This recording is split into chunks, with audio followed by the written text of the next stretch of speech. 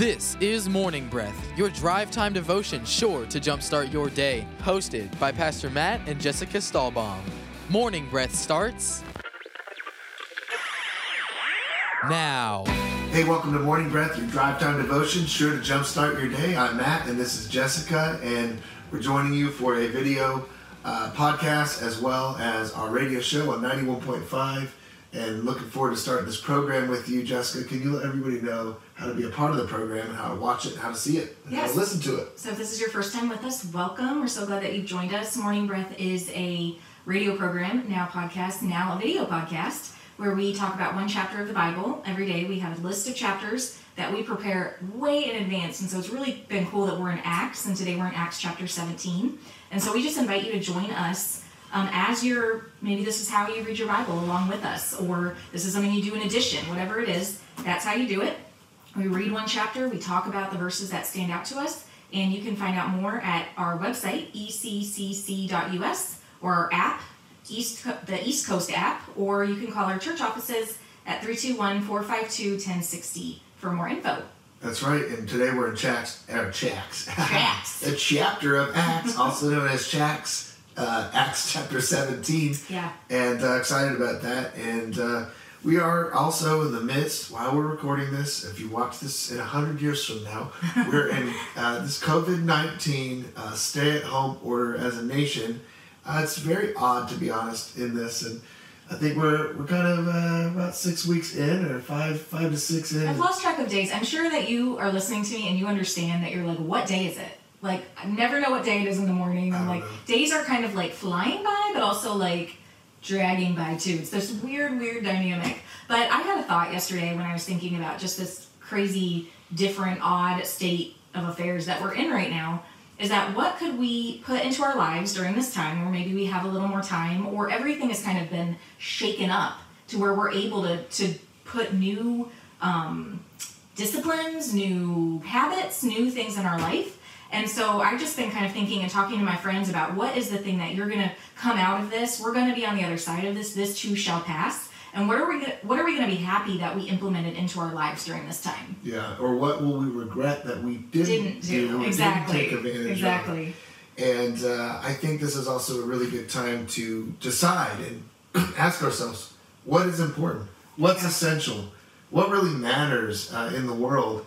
And are we a part of that? Are we doing that? Or have we structured our life around unessential things that don't matter and aren't important? And now's a good time to take a look. It's not a great time to, per se, grow into all these new, wonderful, crazy, cool ideas and all this stuff. It's not necessarily time for that.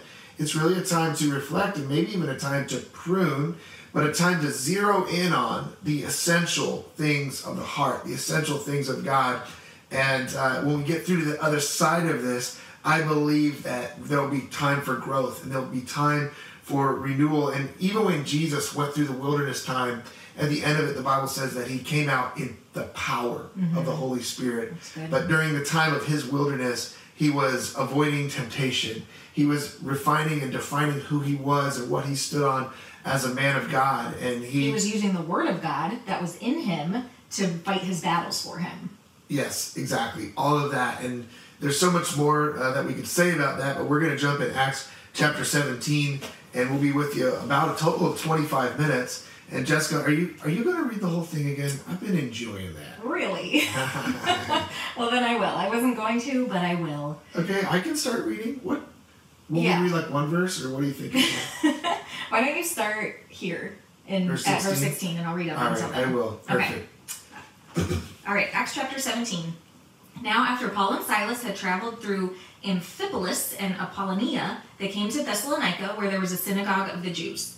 And Paul entered the synagogue, as was his custom, and for 3 Sabbaths he engaged in discussion and friendly debate with them from the Scriptures, explaining and pointing out scriptural evidence that it was necessary for the Christ to suffer and rise from the dead, and saying, "This Jesus, whom I'm proclaiming to you, is the Christ, the Messiah, the Anointed." And some of them were persuaded to believe and joined Paul and Silas, along with a large number of the God-fearing Greeks and many of the leading women.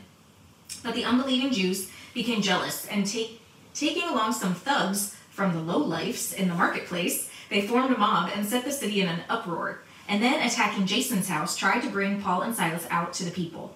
But when they failed to find them, they dragged Jason and some brothers before the city authorities, shouting, "These men who have turned the world upside down have come here too." And Jason has welcomed them into his house and protected them. And they all are saying things contrary to the decrees of Caesar, actually claiming that there is another king, Jesus. They stirred up the crowd and the city authorities who heard these things, and when they had taken security, bail from Jason and the others, they let them go. The brothers immediately sent Paul and Silas away by night to Berea, and when they arrived, they entered the Jewish synagogue. Now these people were more noble and open-minded than those in Thessalonica, so they received the message of salvation through faith in the Christ, with great eagerness, examining the scriptures daily to see if these things were so. As a result, many of them became believers, together with a number of prominent Greek women and men.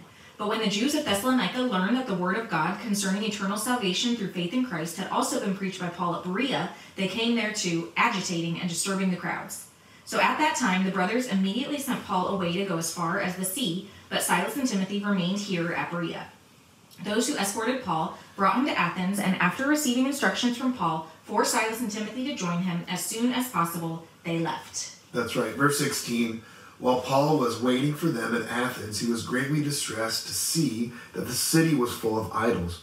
So he reasoned in the synagogue with both Jews and God-fearing Greeks, as well as in the marketplace, day by day, with those who happened to be there.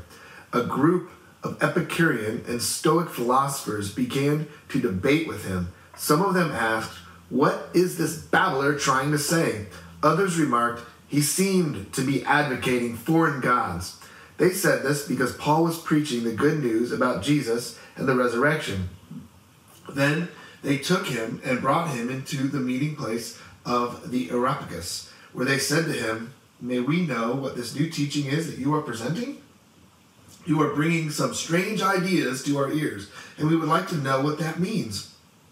All the Athenians and the foreigners who lived there spent their time doing nothing but talking about and listening to the latest ideas. Paul then stood up in the meeting in the Areopagus and said, "People of Athens, I see that in every way you are very religious. For as I walked around and looked carefully at your objects of worship, I even found an altar with this inscription, 'To an unknown God,' so that you are ignorant of the very thing that you worship. And this is what I'm going to proclaim to you. The God who made the world and everything in it is the Lord of heaven and earth, does not live in temples built by human hands, and he is not served by human hands as if he needed anything. Rather, he himself gives everyone life and breath and everything else. From one man he made all the nations that they should inhabit the whole earth, and he marked out their appointed times in history and boundaries of their lands. God did this so that they would seek him and perhaps reach out to him and find him, though he is not far from any one of us. For in him we live and move and have our being. As some of your unknown poets have said, we are his offspring. Therefore, since we are God's offspring, we should not think that the divine being is like gold or silver or stone, an image made by human hands and skill. In the past, God overlooked such ignorance, but now he commands all people everywhere to repent. For he has set a day when he will judge the world with justice by the man he has appointed. He has given proof of this to everyone by raising him from the dead. When they heard about the resurrection of the dead, some of them sneered, but others said, "We want to hear you again on this subject." At that, Paul left the council. Some of the people became followers of Paul and believed. Among them was Dionysius, a member of the Areopagus, a woman named Damaris, and a number of others. Amen. There's a lot of good verses in that you memorize, like in him we live and move and have our being, and I love to read that and I love it. Hear the context around it. Did anything jump out to you at first? Let's see. I love this one verse in here. It says, "These men who have caused trouble all over the world have now come here." And I just think it's interesting that these guys have caused trouble, and really, I think one translation says flipped. Yeah, mine says these men who have turned the world upside down have come here too. I love that because it makes me think, you know what? With the power of the gospel, we can flip the world upside down. everything that's going on in this world right now, every struggle that's happening, everything that's pressuring against God, we can flip it upside down with the Word of God and really the message of Christ. I love that. That's the first thing that stood out to me. Yeah, I love that verse too. I wrote verse 11 for my soap verse, actually, and it was, "Now these people were more noble and open-minded than those in Thessalonica, so they received the message of salvation through faith in Christ with great eagerness," can't say that word, "examining the scriptures daily to see if these things were so." And my observations of that verse is these people had eyes to see, and they were not full of pride. They were open-minded, but then they received it, they were receptive, but then they also continued to dig into the Word to make sure to confirm, which in turn built their faith. And so it wasn't blind faith. It wasn't like, I'm going to believe everything that you tell me right now. It was like, yes, I'm going to be open to this, and the Holy Spirit is confirming this in me, but then I'm going to still read daily the scriptures to confirm it. And so my application for myself was confirm daily. Like, yes, believe with faith, and believe the things that you're taught in church, and believe the things that you hear on podcasts from solid believers. But then dig into the Word, read your Bible for yourself daily, and have it confirm in your heart. Do your part of seeking, and you will find. And so my prayer was, Lord, you never fail. Thank you for revealing yourself to me every time I seek you. And the way you connect the dots and weave stories together is amazing. And so that has a little backstory, which I'm going to share with you now. I'm going to be a bit transparent. So on Sunday night, we had preached, so this was a week ago, not this past Sunday, yesterday, but a week ago, so 8 days ago. And we had done the message together. And there's something about putting yourself out there that's a little difficult, because you then watch yourself and I think we're our own worst critic. And so yes, we're doing this for the Lord and not unto men and all that is holy. But in our human nature, there is something that is a little difficult to wrap your mind around, and you're sitting there with your family watching yourself speak. I mean, you have more experience with this. It's absolutely terrifying. It's awful. There's so many things about it that are awful, but it's awesome, and it's an honor and a privilege, and it's all of those things. So it's a lot in your mind. But we preached that day. I had slept in that morning. We preached actually before and recorded it, so that morning we woke up and watched it together. And I had not had a chance, I did not make a chance to read my Bible that morning. I slept in. And normally I would read my Bible first thing in the morning and do my soap. But so around 6:30 p.m., I was just feeling anxious, and I would say angsty, if that's a word. And I also that day had been dealing with a bit of frustration with this offense that had come against me. And this is like not a cyclical thing, but like something that had happened before that I had to forgive. And so that was also like on the back burner, and all of these emotions were swirling. And it was about 6:30, you went to the driving range, and I was just literally walking around our house, like aimless, angsty, and anxious. And I realized, I felt like the Holy Spirit reminded you, hey, you didn't read your Bible today. Like, maybe you should go do that. And at first I was like, I don't need to go do that just to do it. I need to have a right motive around it. And I was like, I really just want to go read my book, like my fiction book. And that was not going to bring me peace. And so I was like, fine, I'm going to go read my Bible. So I read Proverbs 19. And of course, when you seek, He is always so faithful to be there for you. Like instantly, I come across verse 11. So Proverbs 19:11, and it's good sense and discretion make a man slow to anger, and it is his honor and glory to overlook a transgression or an offense without seeking revenge and harboring resentment. Woo! Read my mail right away. I mean, all I had to do was sit down and read 11 verses, and there it was, the answer to all that I needed. And so I sat down and I did my soap. And in my prayer, I wrote this other thing. I wrote, you are my light and my salvation. Whom shall I fear? You are the stronghold of my life. Of whom shall I be afraid? And I know these verses are in the Bible, but I honestly had no idea where they were. They were in me, and they came out in my prayer. And so I intended to go find those verses later to find out, so I could write down, I think it was a Psalm, or maybe it was in Proverbs. I didn't know where it was. And I forgot to do that. So the next day, I get a text from a friend, and this is a person who sends like a Devo and a verse out to like hundreds of people every day. This is just like her ministry, like a text ministry. And what verses did she send me? Those verses. You are my light and my salvation. Whom shall I fear? You are the stronghold of my life. Of whom shall I be afraid? And she had the verse. It was from Psalm 27. And so I'm like, oh my gosh, I forgot to go find those verses. And then God just literally put them in my lap the next morning, like 12 hours later. not only that, so that was like super confirmation and such a blessing to me. But then I was talking to a friend later that day, and for some reason I felt led to share this experience with her to encourage her. And she said, "You will never guess my face right now." And she put all these funny emoji faces. And she said, Psalm 27 is the chapter that God has been telling me I need to dig into and memorize. And this is such a confirmation to me. And so all of those things, only God can weave those things together. To take a moment where I was just full of angst, or I finally just was obedient to sit down and open the Bible. I sought the past tense of seek, I think it is. I sought and I found. And it was just the coolest experience to see. And then I was able to tell my friend who texted me, "You will never believe what a confirmation that was," and it made her cry. And then my other friend, it was a confirmation to her. And God is awesome. He is just amazing. I love that. I love two things about that, because one is you decided, hey, I'm going to press in and read my Bible. When I didn't feel like it. When God showed up. Yes. And then the other is God's like, well, even though you didn't do it perfect, I'm going to show up anyway and bless you today with this. Better. It was better. Can I get a time check? Because I want to know where we're at so that I can... 9 minutes. Perfect. Awesome. So this kind of goes along with that. Verse 29, this has been something that I've been thinking through and considering for my own life, especially more now than ever. It says, "Therefore, since we are God's offspring, we should not think that the divine being is like gold or silver or stone, an image made by human design and skill."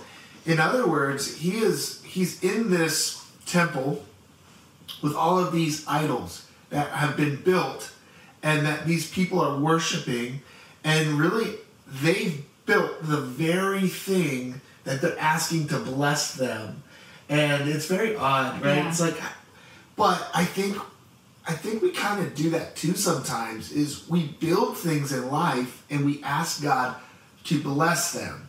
And it's very common for us to go, "Lord, bless this thing I'm about to do that I did not even consider you in the first place," okay? Mm-hmm. And there is a place for that. Like, we do get choices in life, and God does give us wisdom, and we can build things, and God even gives us mercy to bless things that we don't really deserve a blessing in that area. And God gives us grace too, and undeserved gifts and undeserved favor in our life. But generally speaking, I think it's better for us to go, "Lord, what do you want me to do? What do you want me to do with my life? What decisions would you like me to make in my marriage, with my finances, with my children, in my church, my community?" And when we obey the Lord, the blessing follows. In other words, we don't build things and then ask God to bless it. We actually ask God, where is the blessing? And we go build there, okay? This is very apparent for us. I think God taught us quite a bit about this through a lot of hardship early on in our marriages. Especially with finances. We had some great financial principles when we started, but we were definitely kind of got in that trap of 2006 and 7 and 5 when people were buying houses and all these things and just kind of following where a quote-unquote blessing was. And the real estate market blew up in our face and blew up in a lot of people's face. And we were just, we'd seen several times along the way that God put those whispers in our heart, "Don't buy that. Don't go there. Don't invest into that." We're like, "No, that's where the money is. That's where we're going. Lord bless that." And sure enough, we had a lot of hardship financially from owning 2 houses, and it all turned against us. So we kind of hit the reset button, and we said, "God, like, what should we do with our lives? And what should we do with our finances? We need your grace and we need your mercy now." And we completely rebuilt our finances around godly principles and godly structures. And that was, we found Dave Ramsey's Financial Peace University. There's other ones out there. In fact, we were given a great godly budgeting tool when we first got married that we did not use. And we started using godly principles like avoiding debt when at all possible, and having savings, and having an emergency fund, and not allowing lenders to become your master, and giving and tithing and putting these things first in our lives. And when we begin to do it the Lord's way, we begin to see blessings and opportunities come our way that we could actually do something about, because we've been setting ourselves up to doing it God's way. And I think that we could sit back here and go, why would anyone build something and then worship it? But if we want to ask ourselves that question and say, have I built anything that I'm now asking God to bless, that I'm now worshiping? Maybe we should consider that factor for our own life. And I don't know, I think we could even ask God, is there something that I've built up that I need to tear down? Yeah. Is there some kind of thing that I've put into my life I need to put to the side and ask you, Lord, to show me the way, and ask you to what should I do with my life? And you know, I have a great mentor, long time friend. His name is Pastor Mike Pilavachi. He was always known for saying, let's not ask God to bless what we're doing. Let's look where the Holy Spirit is moving and follow what He's doing and get behind that. And I'll never forget that, because it marked my life and it impacted me as a young 20-year-old. God, where are you moving right now? What are you blessing? What are you doing, God, that I can become a part of, that I can get involved in? And God blesses certain things, but surely God is doing certain things today that He wasn't doing yesterday. He's doing new things continually in the world. The Bible says He will do a new thing. Can you see it? Isaiah chapter 43, I believe. Yeah. Can we see the new things that God is doing right now? And one of the things that God is working in right now is we can reach people for Him in this day and age like never before, because people are hungry. We can call, we can text, we can Facebook, we can video chat our family, our friends, our acquaintances, and they're open. Yeah. It's a new thing in our culture. Yeah. That's been like never before. Totally. I have several things on what you just said. First of all, one thing, like I talked about at the very beginning, what thing could we implement into our lives during this time that we would be very thankful that we did, is something like a budget, is something like looking at our money, and every dollar has a name, is what Dave Ramsey says. And so what the way that we started with all of this was I found a book at the library called The Total Money Makeover by Dave Ramsey, and I guarantee you that it's probably free as an ebook on the library right now. I know libraries are closed right now, but you could find it on the ebook library website. Dave Ramsey would have been proud of us. We didn't even buy his book. Okay, yes, we got it for free from the library. I'm fine at the library. Get what I need, make copies of the forms in the back, and we're going to be done. But yeah, that is something that you could do right now, is read The Total Money Makeover and learn how to do a budget. That's how we started, and that's how God really turned around our finances when we took that step. Also, on that verse that you first mentioned about yours said, so then being God's offspring. My translation of the Bible says that, so then being God's children, we should not think that the divine nature or deity is like gold or silver or stone, an image formed by the art and imagination or skill of man. And that word God's children really stuck out to me, because there's this orphan spirit that some people operate under. And it's like, I may have a father and mother on earth, but I don't recognize that I am God's daughter. I am God's son. Like, He is my father. He is the father who will never let me down. He will never leave me or forsaken. I am chosen. I have been adopted into His family. When I say yes to God, I am accepting that He has chosen me. He has already chosen us. He has already said, you are my daughter, you are my son, you are wanted and you are accepted. But then we have to say, yes, that's all we have to do. Salvation is a free gift of God. It's not of works, so no one can boast about it. It's not like I can do anything to be His daughter except accept that gift. And so I think I want to talk to anybody who feels like they don't maybe have a spiritual or an earthly father. God is your father. You have an earthly father, God is still your father. And I know that you had a huge revelation of God being your father one day, and you've talked about that before, but I just really had that heavy on my heart that you have to know that spirit of orphan, like being an orphan, you are not that. And I rebuke that off of your life right now in Jesus' name. You are a chosen daughter of God. You are a chosen son of God. He loves you. Nothing you can do, have done, or ever will do will change that fact either. Like, He loves you. I love it. And if God's your father, then He's your provider. Yeah. He's your source. And that's a deep revelation, really, I would even say an identity that we need to have about ourselves. When we don't know that God's our dad, we can be more scared. But knowing that He's our father, knowing that we are heirs, knowing that we are His children, it gives us a hope that the world that doesn't know that doesn't have. It gives us, when we're afraid, it gives us courage that we could never have on our own. When we feel lack, it gives us a hope like never before. And I want to encourage you today that maybe you'd spend some time contemplating and thinking about the fact that God's your Father and that He loves you just like a child, just like a favorite son, a favorite daughter. Well, that fun alarm means that we're done, okay? Yes. Thanks for listening, and thanks for being a part of this podcast and radio show. We'll see you next time. Bye. You are listening to Morning Breath from East Coast Christian Center, Merritt Island, Vieira, and Cocoa. Langston Commercial Real Estate, owned by Scott Langston, a senior commercial broker, has been selling real estate and giving free consultations for over 18 years. Scott Langston will show you the best way to buy, invest, or lease commercial property. 321-403-1111. That's 321-403-1111. Hi everyone, Kevin Barfield here with Barfield Contracting and Associates. We are a fully licensed and insured roofing and building contractor. We're located in Cocoa Village, but we service all of Brevard County and surrounding communities. We also offer many discounts, military, senior. As always, we offer free estimates, and we appreciate every opportunity that we're given. We're at 454-4531. That's 454-4531. Barfield Contracting, treating you like family. God bless you. Pineapple Garden Assisted Living Facility, located in the Rockledge, Vieira area. Affordable care with daily activities and a friendly 24-hour staff, making sure you or your loved one is safe and secure. Please visit us today by going online at pineapplegarden.com or call 321-405-CARE.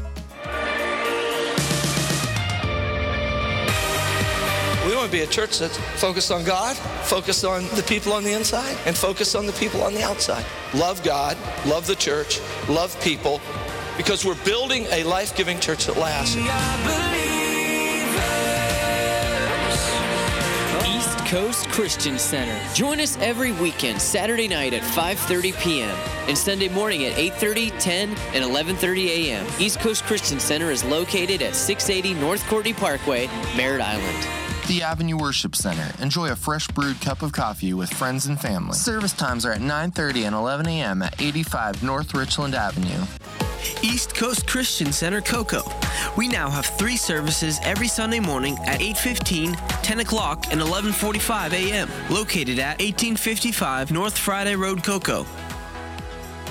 For more information, call 452-1060 extension 100. That's 452-1060 extension 100. Or visit us online at eccc.us. That's eccc.us. East Coast Christian Center, building a life-giving church that lasts.